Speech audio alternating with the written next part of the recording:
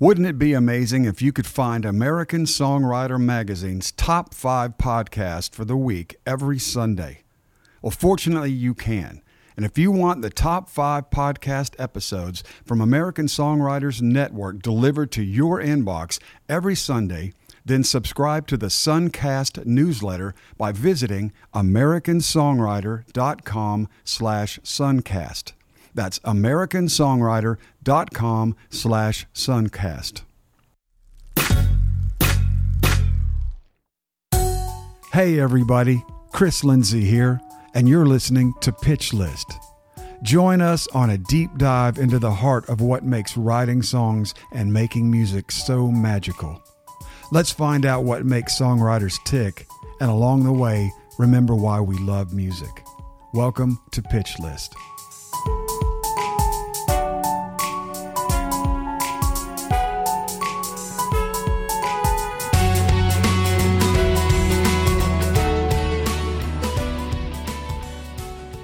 Hey, Chris Lindsay here.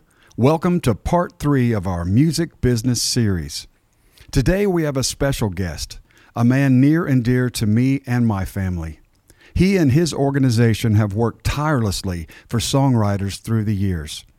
Against all odds, he has fought and won David and Goliath battles against the giant media companies. He navigates the politics of Washington, D.C. and the streets of Music Row with ease. And if I ever need to know what's going on in the song world, he's my first call. Here's Bart Herbison. Good afternoon. Chris Lindsay here with another Zoom edition of Pitch List. Today we have a great guest, a guy I've known for a long time who's just a friend of the family, just a wonderful person who does great things for songwriters. Today we got Bart Herbison from NSAI. How are you, Bart? Appreciate it, my brother. And for those that don't know, the Nashville Songwriters Association, and I'm going to be honest with you, they put the international on there before I ever got there because we had chapters over there. I don't think we really like that these days, but I looked into removing it, and it was going to be about $250,000 to get it off all of our stuff. So we are still NSAI, Chris. Well, just for, I assume everybody knows because you're so prominent here in town. But we have a lot of people listening to the podcast who are not in Nashville. Can you just give us a quick, core mission of NSAI and that kind of? I'm sure you can give. Well, no, I don't do anything quickly, so bear with me. I want to tell the story of how we were founded. Please. It's 1967. There's only 80 songwriters in Nashville total. 80. There'll be 80 in our building when it's closed during COVID. I think there's probably 80,000 that have come and tried at any given moment. We were the idea of a man named Eddie Miller, and he believed the profession of songwriting needed a voice. He convinced 41 others, a lot of great writers, Johnny Scoggins, Mary John Wilkin, Danny Dill, Chris Christopherson, to form this trade association for songwriters.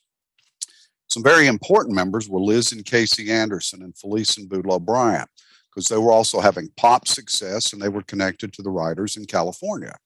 So our very first advocacy effort was to get the songwriters' names on records, Chris. It happened sometimes, but it wasn't an industry practice. We worked on it for 4 years. And it was different then because you could write a song, Chet Atkins or Owen Bradley could hear it, it'd get cut that week and be out in 2 weeks. So you had to get the label copy, you had to get the labels to print it, but we managed to do that. And in 1970, we became known globally for that. I think the songwriters involved also understood that if they were smart, focused, and approached advocacy as a business, they could change some things. So that's the core of our mission. But through the years, a lot of cool, fun stuff has evolved. We've got 80 chapters around the world. We have 100 before COVID. When we reopen, we'll have more than that again. And they meet in local communities throughout the world, and they each speak songwriter. They listen to each other's songs, they promote each other. And a lot of these members aren't necessarily trying to be professional songwriters. They've just dug it and done it since high school. So it's a local group of songwriters. We put on the largest songwriters festival in the world, Tin Pan South.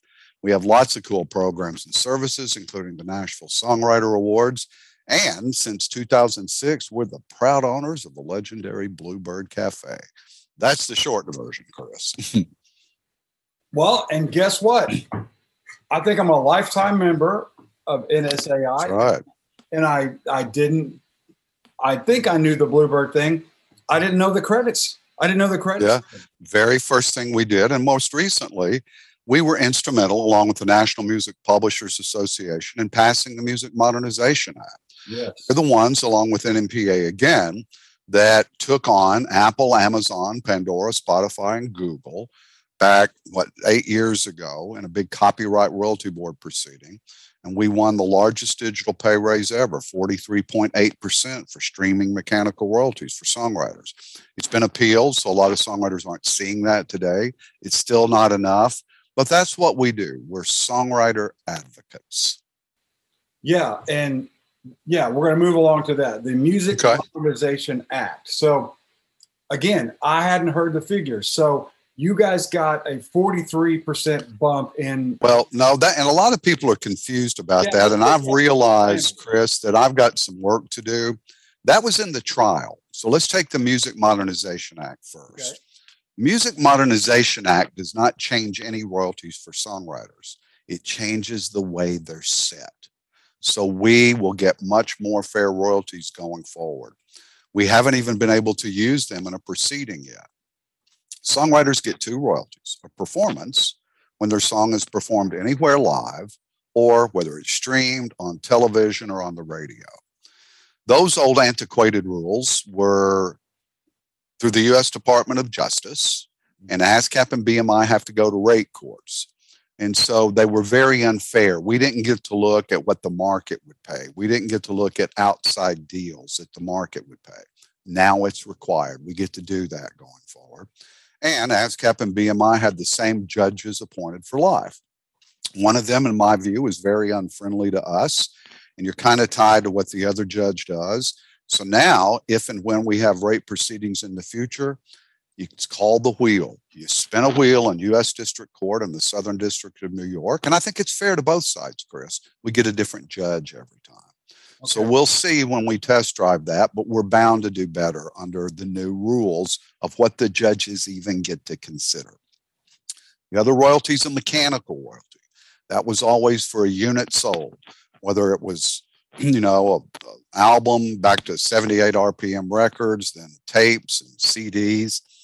Well, physical products don't count for much anymore.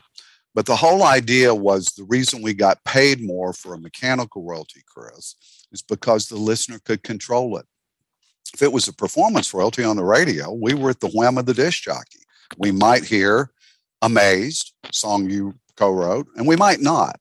But if we bought the physical product, we could play it 1 million times and there was a higher rate. So if it's internet radio that you don't control, we only get a performance.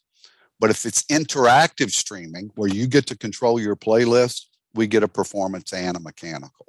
We are entering a new proceeding on that. The 43.8% was before we changed the Music Modernization Act. We killed it in a trial, again, against Apple, Amazon, Pandora, Spotify, and Google. They've appealed it. I think we're going to win that appeal.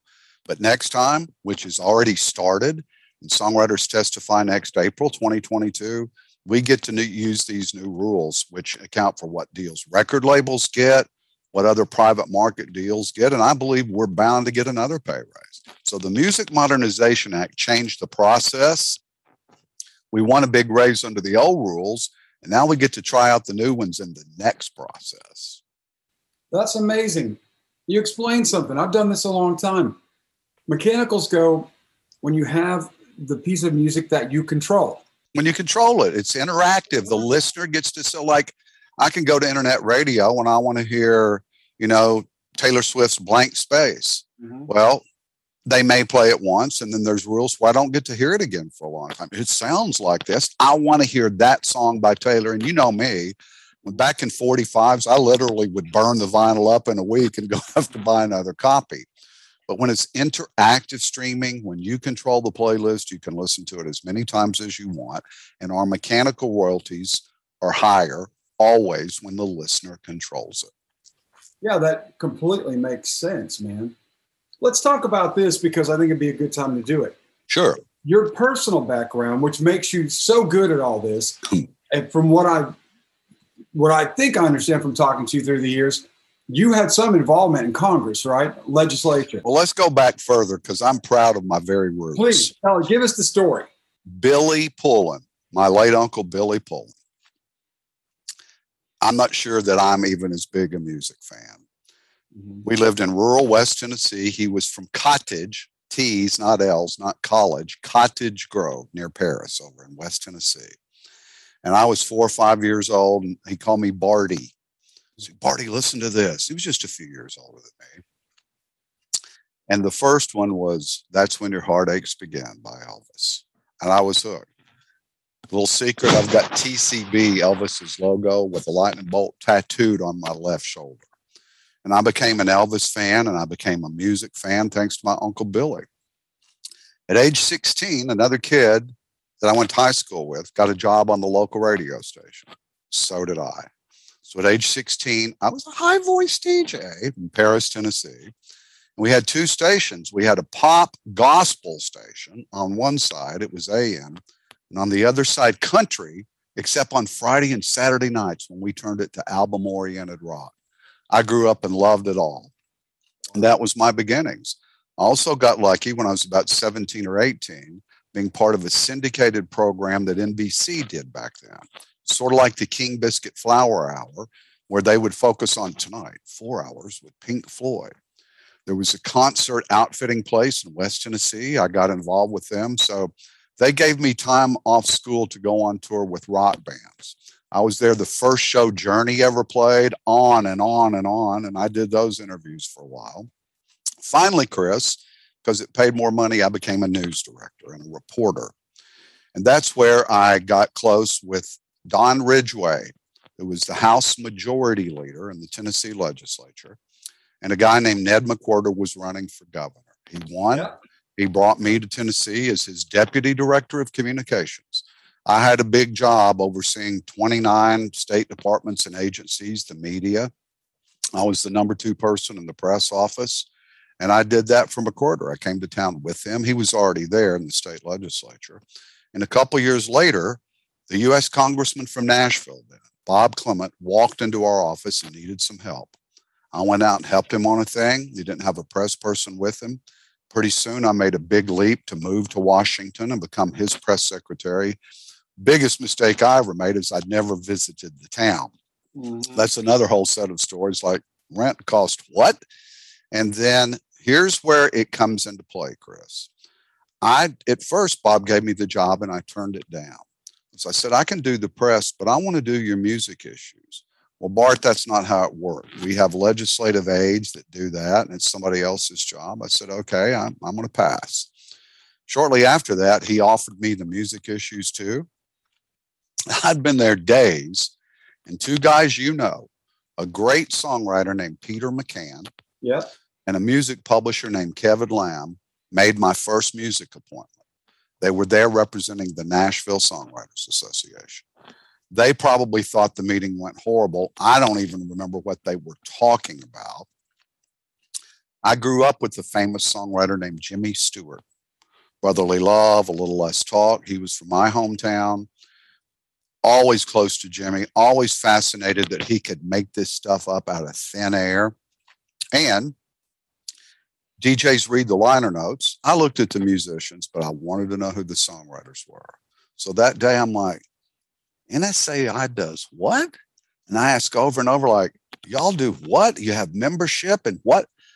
I said a prayer that day, Chris. Lord, let this be my next job. 10 years later it was, and that was 24 years ago. Wow. That's why I'm here today. That's my path. That's crazy. And you know what? But what's so great, what makes you so perfect, man, you have a background. You have been in DC. You know how that whole thing works. Well, honestly, if I'm perfect, it's because I'm the world's biggest fanboy and get paid for it, Chris. I'm a song geek. Well, you know that. Yeah, me too. And I mean, you know, but that's what makes you great at something. Well, thank you. Appreciate it. If you're passionate about it, you know, that's what we always say on the podcast. If you truly write what you love, that's your only shot. You know, you're not going to imitate something. Well, a lot of people help me. Jennifer Turnbow does this. We're governed by, she's our chief operating officer. She does all the advocacy work with me and runs a lot of the day-to-day operations. But I also credit two things. I credit Eddie Miller and those founders because they set this up in a way that they would have never envisioned. We wouldn't work if we did this out of DC. Mm-hmm. We're grassroots. Right. I'm in the room with the songwriters every day. We know the problems years before we go to the Hill to try to solve them. And we've had great presidents, including our last two who have governed NSAI for 15 years, Lee Thomas Miller and the legendary Steve Bogart. Mm-hmm. We've got this great board. We've got 27 songwriters, and that's why we're successful. And it goes back to what Eddie Miller and the original founders envisioned, Chris. So I credit them. Yes, and you're modest, but I'll take some credit because it's aged me, and the Music Modernization Act was tough and brutal. But I am being genuine. I'm not being self-effacing. I mean, I couldn't do what I do if I hadn't inherited the way some songwriters thought it should be done and where it should be done. Right. Look, LA's got some songwriter groups. New York has some, and I pay homage to them, but they're not Nashville. There's not a community of songwriters. I don't think a lot of songwriters really realize how important what y'all do is. That's all I'm saying. I mean, I'll bring up a point here. Songwriters cannot have a union legally. And they go, we need a union. We are your union. And let me point something out. Unions typically bargain for a collective wage. Should every songwriter be paid the exact same wage? No. A minimum wage? Or is it partly based on your success? Should you be able to negotiate in the market? Mm-hmm. My suggestion is the latter works more effectively. The other things unions do, besides a collective wage, is to change the rules. And we have been very effective at that. And I'll tell a little joke here, Chris. We laid groundwork for my first 20 years here, and the people that founded it for 25 years before that. And it got to be a point, oh my God, here comes Harbison. He wants two things. He's going to ask for money to fund this, and he's going to tell us what he's going to do. But we had a vision, partly that I inherited, Chris, and it paid off with the Music Modernization Act, with the Copyright Royalty Board trial, and a half dozen other things that have or are coming to fruition right now. Mm-hmm. We worked for years, and we're not done yet, Chris. The way I look at it, the Music Modernization Act was 2 or 3 steps forward, but it's a new beginning for us. I'll credit the National Music Publishers Association and David Israelite and other songwriter groups, but especially the NMPA. They are making a lot of social media platforms pay us. Twitch, Roblox in the gaming world. You're going to hear some news about some other big social media platforms that we're going to be going after. We're just getting started, Chris. That's awesome. Just getting started. Well, let's take this more down to the ground level, because I know a lot of people listening. We have a lot of people who listen to Pitch List who may not live in Nashville, or they just moved to Nashville. And I know for me, when I meet a brand new writer, and they ask me, well, what do I do? How do I do it? And I'll give them specific advice, but I always tell them to go over and see you guys. Right. Because I know that's the right thing. But I'm wondering if you could talk a little bit about say I just moved to town this week and, nobody knows me. I can't get arrested. I can't even, how does NSAI work with that? And you know what I'm asking. Well, I'll give you 2 or 3 minutes on it. And usually that writer does not want to hear what I have to say. This happened with some big artists. It's happened with every successful writer, because they come to us first. Right. So the very first thing I tell them is don't be in love with your own songs. And they're not as good as you think they are. And even if they're great, you have to find a balance. People don't like the word commercial. And I would never suggest to any songwriter to sell out their true identity and what they want to say passionately. But there's rules, Chris. And even with streaming, if the songwriter does not get a hit single, you're done. Yep. You can't pay your bills. You can't pay the family bills. So you have to know what the parameters are on radio. I'll give you some tough love. Pretend like you're the new songwriter. Chris, do you know every single artist on country radio? Yeah. Every artist. Yeah. No, good Lord. Well, then go home. Go home. And they look at me and I'm like, because your competition does. Right. In fact, they know who Warner Brothers has signed that's not out yet. That's right. Do you know the differences in the performing rights societies? Do you know the difference in mechanical royalties and performance royalties? We give them, there's a great writer named Jim Riley that wrote an article for us called The Reality Check. And we still use that template and we kick your butt if you say you want to be a professional songwriter. If you're an independent touring artist, it's a different spiel we give you. If you're a hobbyist, something very different. And then I tell them this. So, Chris, who's your dream writer? Who do you want to write with? It's out there right now having success. Well, back in the day when I was starting, it was Wiseman, Craig Wiseman. Okay, Craig Wiseman, you're probably never going to write with him until you're successful. And that's not going to do a damn thing for you except embarrass you and hurt your feelings. Right. Here's what you do. And here's the illustration I give. When we're open live, which we will be again, hopefully next year, we have a workshop every Thursday night at NSAI. Mm-hmm. The most popular one is Pitch to Publisher. A noted publisher comes over and everybody gets to play a verse chorus of their song. And no matter what I tell them, no matter how much they study, no matter how smart and how realistic they are, every one of those writers thinks that verse chorus I'm going to play, the publisher's going to sign me tomorrow. They're going to stop the album they're working on. That's going to be the next cut. It's never going to happen because that's not how it works. Here's what I tell them. And can I tell you the 3 songwriters out of the 100 there that night who are going to be successful and get a publishing deal and have hits? Mm-hmm. They're not worried about the song they play. They don't even play it. They turn their chair around. And the 100 songs that will be played that night, and I'll say this, the songs have gotten way better over the years. In the early days, 50 of them would make me cringe. There's not many of those now, but half of them are okay. But I've heard it a million times before. Publishers don't need it. 20, 30 are pretty good. And maybe if you had a publishing deal or you were writing it with the artist, you'd have a chance. 10 are unbelievable. Unbelievable. Wow. And I turn my chair around and I look for those 10 people. And I follow them out in the lobby and I shake their hand and go, I want to meet you. And if you've done this a little while, but even if you got gumption, you can figure out the 3 that are so focused on this. That aren't going to be a model a week later, or they're not going to get train wrecked and they're going to persevere. That's what you need to do every Thursday night because you're going to have success with your classmates, the ones coming up with you. And here's what happens, Chris. So let's pretend you met Craig Wiseman when he was a drummer just up here living in a blue van from Hattiesburg, Mississippi. Couldn't get arrested. But you see, that's exactly right. And so you see that he's got something. Let me interrupt my own self. It ain't about how good the songs are.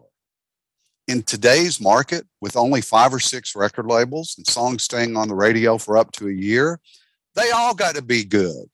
And every writer, mine's so good. That's only your starting point. That just gets you your piece to put on the Monopoly board. Then it's looking who's going north. You write as many songs with a lot of people, and you start discerning after about a year, that's a great writer. We write well together, but I'm wasting my time because they're drinking all the time, or they're chasing men or women, or they're going to be a writer one day and they're going to be an architect the next. You figure out who's headed north. And here's what happens, Chris. And Nicole Gallion told me this story better than anybody I've ever heard. She's writing with all these people. Anything's happening with any of them. But then one of them gets signed. Then one of them gets an artist deal. And guess whose name is on those songs they brought over in the first place? Nicole Gallion, Nicole Gallion, Nicole Gallion. You run in the right circles. You don't have to get an appointment with the publisher. They're going to call you. The best writers in town, they don't have to call Bart Herbison or NSAI. I already know about it. We talk to the other co-writers. So find your tribe, which is what Barry Dean says, and then reassess your tribe every year. Come to NSAI and turn that chair around. Don't wonder what a publisher is going to say about your song because it ain't that great yet. See who you want to collaborate with. Write with the right people, and you will follow the suction into your own publishing deal. That's the best advice I can give you, along with be open-minded. Songwriters that come to this town and they're all in love with their own stuff and can't take criticism, you got to go home. And then, like I said earlier, learn about your industry. If I want to be an architect, there's a new way to insert glass into skyscrapers. I've got to know that. I've got to know what the foundation types are in buildings in Middle Tennessee. I tell people two things, Chris, and I'll shut up after this because I love to give this sort of advice. And I heard Jody Williams say this, the great publisher and the great head of BMI's creative for so many years, who I love that man. He said, first 6 months or you're in town, get your life straightened out. Don't come see me. Don't come see Bart. Don't even co-write. Get a place to live, be able to pay for it. If you've got spirituality, find your church home. Learn how to navigate, learn how to live in this town and pay your bills, because that kills a lot of songwriters' dreams too. So that's the piece of advice. Then learn your craft and find your posse. It's that simple. Hard as hell to do it, but those are the simple rules. And especially this generation, instant gratification on social media, got to jump ahead, got to jump ahead, got to jump ahead. Even if you have some success jumping ahead, you will go down pretty quickly because you don't know the fundamentals. I agree. I say it all the time. Even if you were to get in a room that just got you a hit, you're in a worse position now because you're going to get pulled into another room and they're going to expect you to be able to do something that you don't know how to do. And I'll say this, the king is your idea. Yep. And put that idea on trial. If it's been done a million times, figure out a different way to do it. We lost somebody in the war. We're sad. We're grieving. Or I drive your truck. Right. Get what I'm saying? Figure out a different way to do it. And that's the way that this always works. Harlan Howard told me the same story 20 years ago, and it hasn't changed a bit. Don't go away. Pitch List will be right back after the break.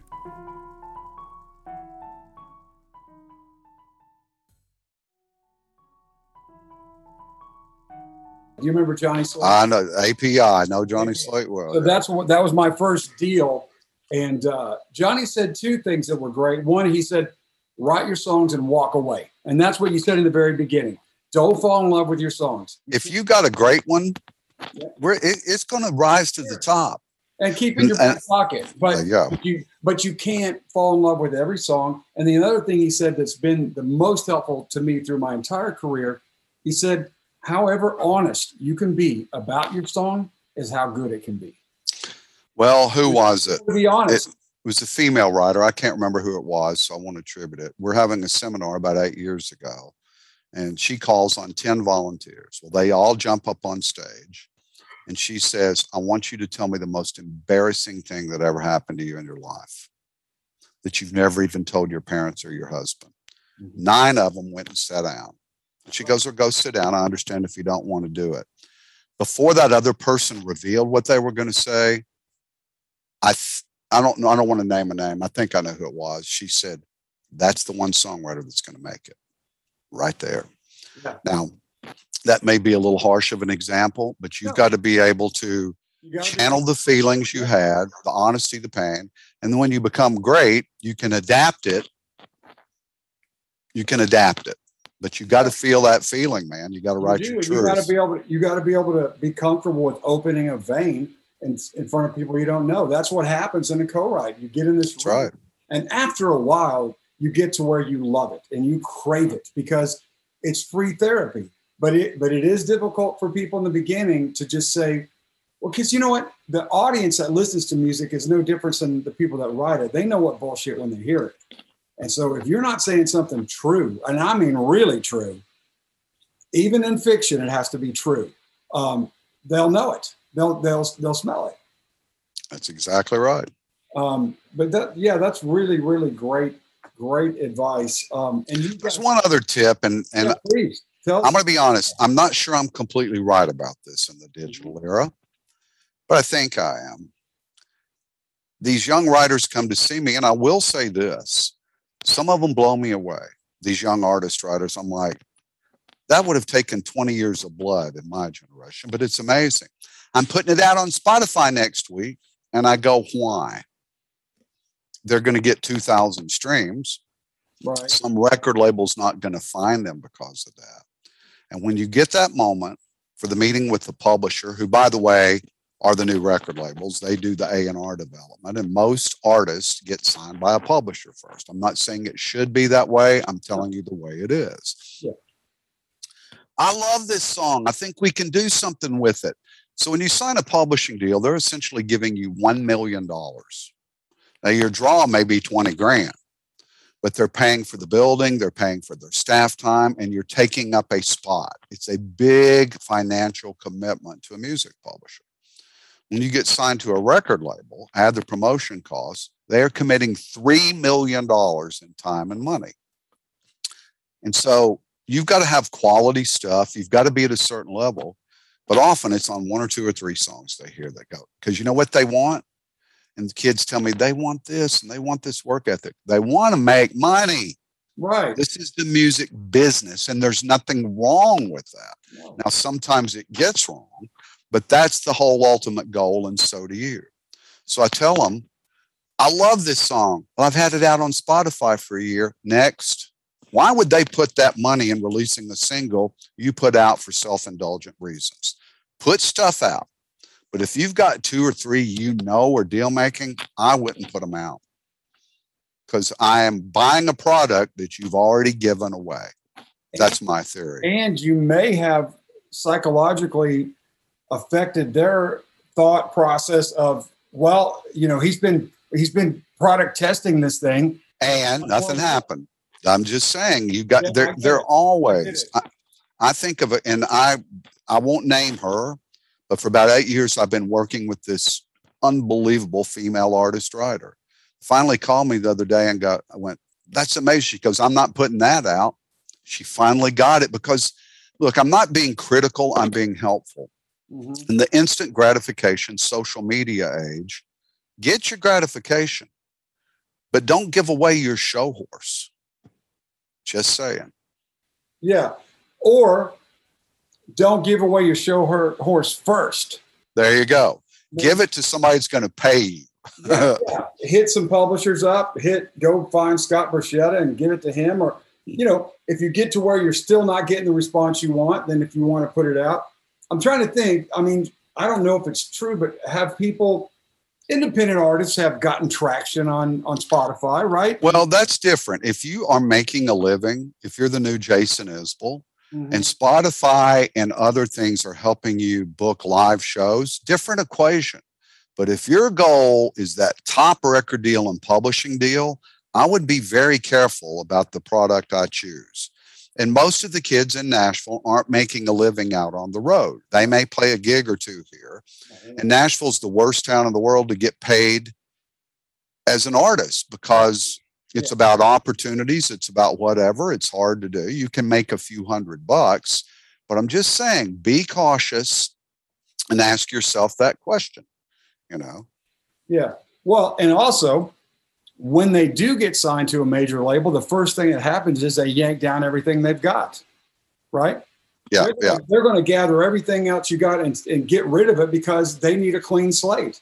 Another thing I've seen recently, I was working with a young female artist writer yesterday, and I need to send you, she's in a different headspace too. And it all starts with the song. We own the trademark. I don't have it here in front of me. It all begins with the song. And it does. It does. Are you good looking? Can you perform? Stand in line with the other 10,000 people just like you. Mm-hmm. It's your songs. It's your songs. Ask Taylor Swift. It's the songs. Oh, absolutely. So she's like, let me send you my latest 20. I said, that's not what I asked for. I asked for your best, most commercial 20 that reflects what you want to say and who you are. Mm-hmm. Oh, yeah, there's some of that early stuff. So it goes back to the first thing I said. Don't fall in love with the last thing you wrote. Right. Heard Chuck Cannon say, we've got a movie called It All Begins with the Song on Amazon. Mm-hmm. I'm an associate producer. You should watch it if you haven't. What did Chuck say? He goes, The three greatest songs ever written, most songwriters would tell you, are Bridge Over Troubled Water. I forgot the second one he named, and the one I wrote yesterday. Be careful about that, you know. It's true. For everybody listening, they probably know. But yeah. You always think, Amy makes fun of me. She'll say it at a dinner party, Chris thinks everything he writes is a hit. And I'm like, yeah, I do. I wouldn't have written it if I didn't think so. I know it's not. I know they're all not hits, but I don't really want to. If I don't. Yeah, but I'll say something different between you and a lot of young writers. At some point, you know what is at least potentially can be a hit. Yeah, you know, you get on an idea, and after a while, how many times have you heard say that wasn't working? So after lunch, right. You know, and you got to get that. You got to get into that radar ability too. You got to look at it and go, I'm not sure why we're spending time on this, or I'm not going to demo it, or, you know. Yeah. But after a while, you've done it long enough to. Yeah. You throw enough darts, you learn you at least hit the board every time. You do, and you know which dark alleys to stay out of, pretty much. You know, you can run down a song, and maybe you got 3/4 of that song done, and then something happens. A new title pops out that's better, right? And then you're like, well, we're scrapping that, we're rolling. Some of the younger writers will start freaking out on you. They're, you know, wait, we're almost finished here. I'm like, no. Well, work ethic's important too. Yeah. So we used to say we start at the crack of 9 o'clock. Then it was we start at the crack of 11. Now 1 o'clock, and you got to go by 3. That's fine. Yeah. But I'm going to tell you something. There's a couple over here next door that are taking every bit of this advice, and they'll do 2 co-writing appointments a day. I get that it's different. Mm-hmm. This is hard. It's damn hard. There's fewer spots than there have ever been. That's right. And so just pay attention to that. And the shelf life is shorter. So work ethic, understanding your industry, listening to what we're telling you, not falling in love with your last song. I call putting it on trial. I'll tell you a little trick. You want to see how good your song is? Storyboard it. And I don't mean write out everything, just put the basic storyboard on it. Mm-hmm. And I've had a lot of young writers do this. I have this one female writer, and I think it changed her career. She came back and went, I get it. It ain't that good. I went, no, it never was. It ain't special, that's for sure. Right. When you say storyboarding, you mean like draw out the basic scenes? Draw it out like a little cartoon thing. So-and-so meets so-and-so. And about the 4th panel, it tells you something, Chris. Yeah, like it's the same story over and over. It's the same story, or do I give a damn about this story? That's what I get into. Or where's the story going? It didn't go anywhere. Yeah, that's the one thing I find in some co-writes where if I'm like hesitant, I'm in that position of saying, no, I get it, but I don't. Does anybody give a shit about that? I don't think they do. And here's another thing you got to understand. Wayne Carson, the late Wayne Carson, Hall of Fame writer, you know 5 of his songs. Tia Sillers, the late Mark Selby, Hall of Fame songwriters, you know 4 or 5 of their songs. Now, they had 100 cuts and they made a living. Those special creations, Nolan Ryan had the most no-hitters ever. Over what, 35-year career? 7.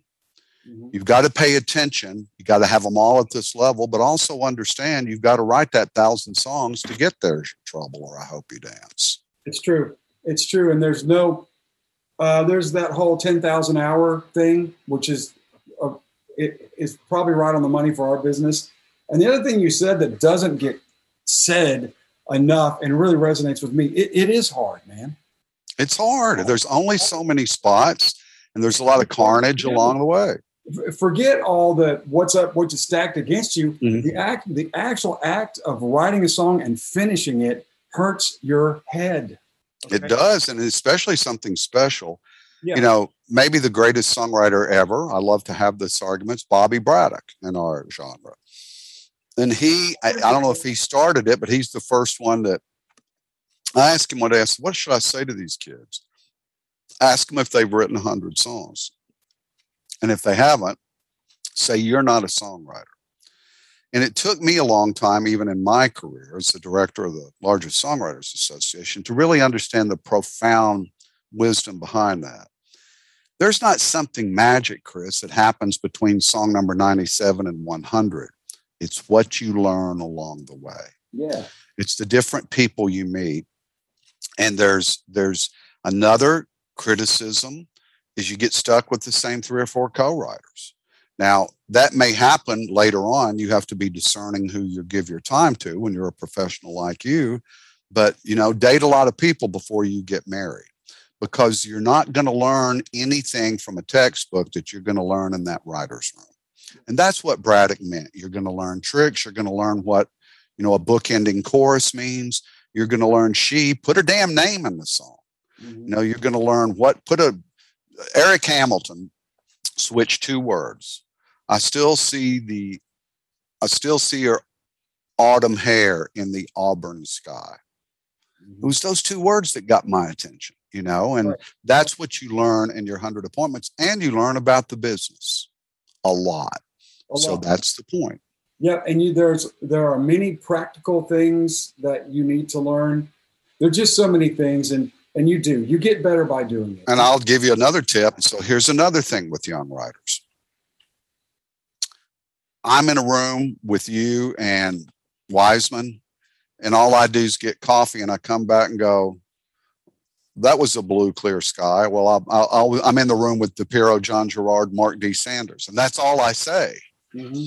Or I don't say anything. I just inspire you, and I say, I don't like that line.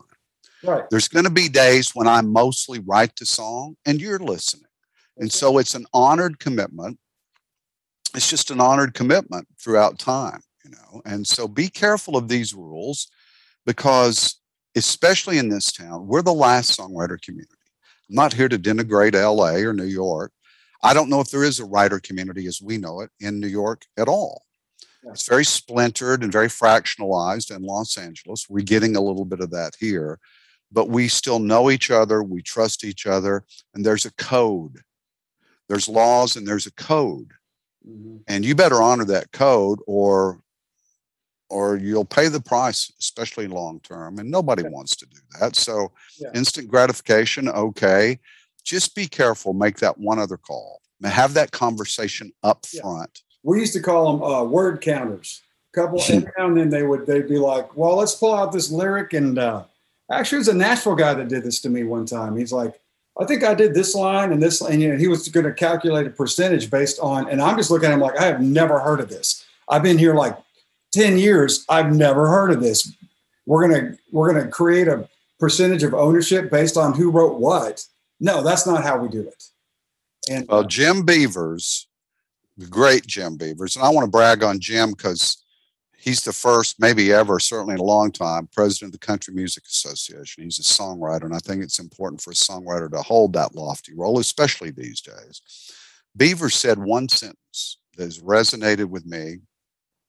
Co-writing's never rarely co. He said co-writing's rarely co. And young writers like, I got to get my thoughts in my line. Right. You got to know when to steer, and you got to know when to let the other person, you got to know when to drive and when to navigate. Yep. If the other person, even if you brought the idea in, is on a roll and taking it where it needs to go, assist. Have an assist. Yeah. Co-writing's rarely co. Yeah. And that's probably the smartest damn advice I ever heard on this topic ever. And recognize that. Feed it. Yeah. Hey, so you do your Thursday night things, right? Mm-hmm. Every Thursday night. In all the ones that you've been in, have you ever heard a song played on that just absolutely knocked you sideways? Yeah. I'll tell you this, Chris. There's a new group almost every Thursday night, a new 20 that come and go. Mm-hmm. Rarely do I not hear one, maybe not the song, but part of the song that I go, we need to talk. Yeah, you hear a little moment of greatness. The one thing that really resonated when you said you've got your writers coming in on Thursday, and then it's more important that they find their tribe.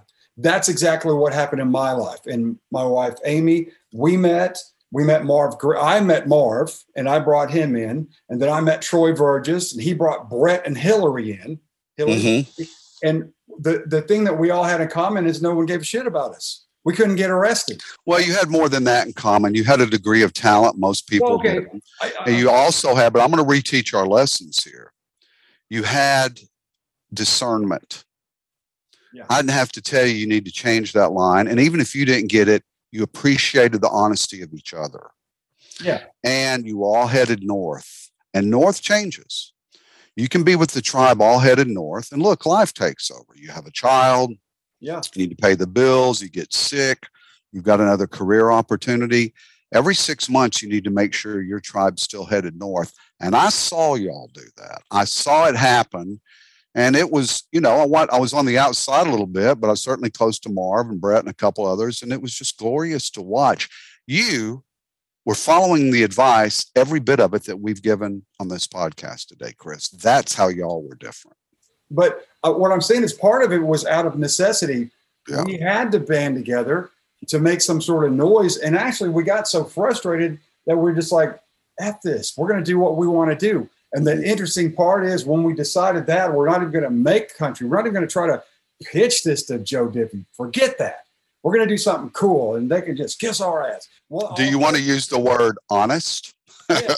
Yeah. Like we did what was really in our heart. And well, amazed, weren't you living that song at the moment you wrote it? Well, we were definitely living that song. Yeah. And when I hear that song on the radio to this day, somehow the feeling of me and Amy and our glorious, horrible, hideous Julius Caesar Cleopatra love affair, that got into it, you know, because I've been happily married to Amy for 20 years. Well, you know what I want to say right now, can I? Because you won't do it on the podcast. What?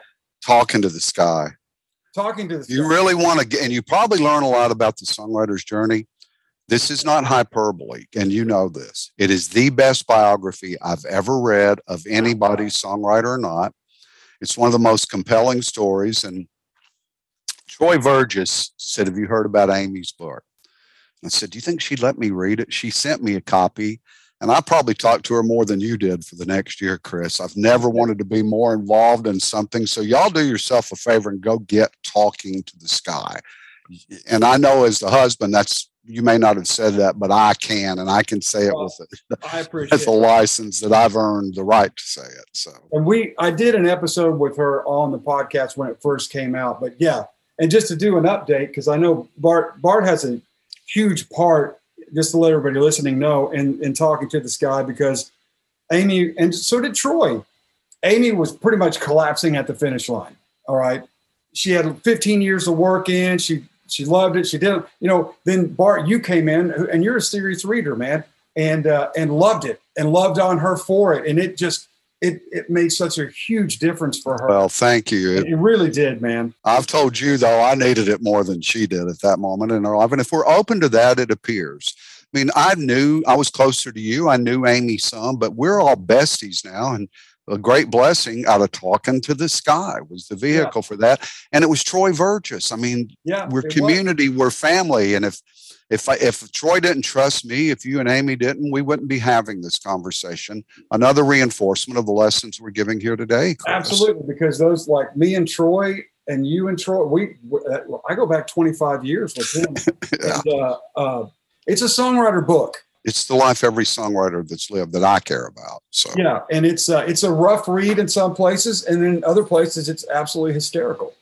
Well, man, I know you have other stuff to do, but I really, really, really appreciate you talking to us, Bart. We're doing a 2-section of some music business stuff, and we've gotten a lot of really good feedback on more nuts and bolts music business stuff, because the writers really crave it. You know, it's the thing that we really need, you know, that we're not as good at, that we need people like you to help us with and to watch out for, because we really, you know, we do what we do. And you know, I'm just saying, we appreciate everything you do. Well, right back at you. And you ask me every month. I love being on this podcast. I particularly love today because I've had a quarter-century vantage point of do's and don'ts. And NSAI is the only organization you will ever join that will be an important part of your career that doesn't get a piece of your royalties, nor would we ever take them.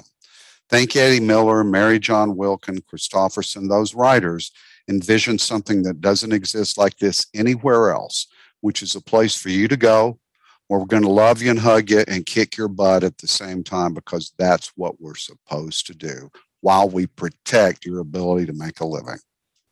Man, I couldn't have said it any better. If you can't tell yet, I'm telling you, without a doubt, 100%, even if you don't live in Nashville, you guys have chapters in most of the major towns. It is not expensive to join. And even if it's just a hobby, a lot of our chapters, that's what it is. You're not going to give up your day job to go do this. But one thing I promise you, you'll have fun because we speak the language songwriter. And the one more thing I'm going to say, there are organizations, there are companies that teach songwriting and evaluate songs. And that's a very murky world.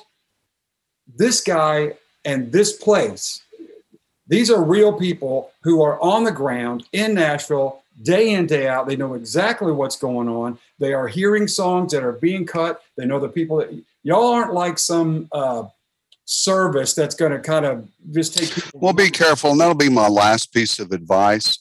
Yes. You have to pay for a few things, your instruments. Be careful about paying for a bunch of demos because I believe a really good work tape is almost as effective on most songs these days. Yep. But when somebody promises you they're going to get you a publishing deal or a record deal, run. You can't promise that. We promise we're going to help you. We promise we're going to surround you with other like-minded people. We promise you just what I said. We're going to love you and be tough on you. That's where our promise is in. And we also protect your profession in the middle of doing all that. That's our promise. Yeah. And you're working at multi-levels, right? You're encountering the writers as they're coming in, but you have a whole other piece of what you do where you're helping guys like me that have done this for 25 years. But anyway, Bart Herbison, thank you so much. And hey, if you're not a member, go join. That's it. NashvilleSongwriters.com. Right on. You've been listening to Pitch List, and we'll see you guys soon. Thanks for listening to this episode of Pitch List, produced in partnership with the American Songwriter Podcast Network. If you enjoyed today's show, please subscribe to us on Apple Podcast or your preferred listening platform. And if you want, feel free to leave us a 5-star rating and review. For exclusive content from this week's guest and more, you can visit our website at pitchlistpodcast.com or follow our social media pages on Facebook, Instagram, or Twitter. Plus, don't forget to let us know on social media what songwriter, musician, or music business professional you want to hear from next. Thanks again for listening, and we'll see you next time.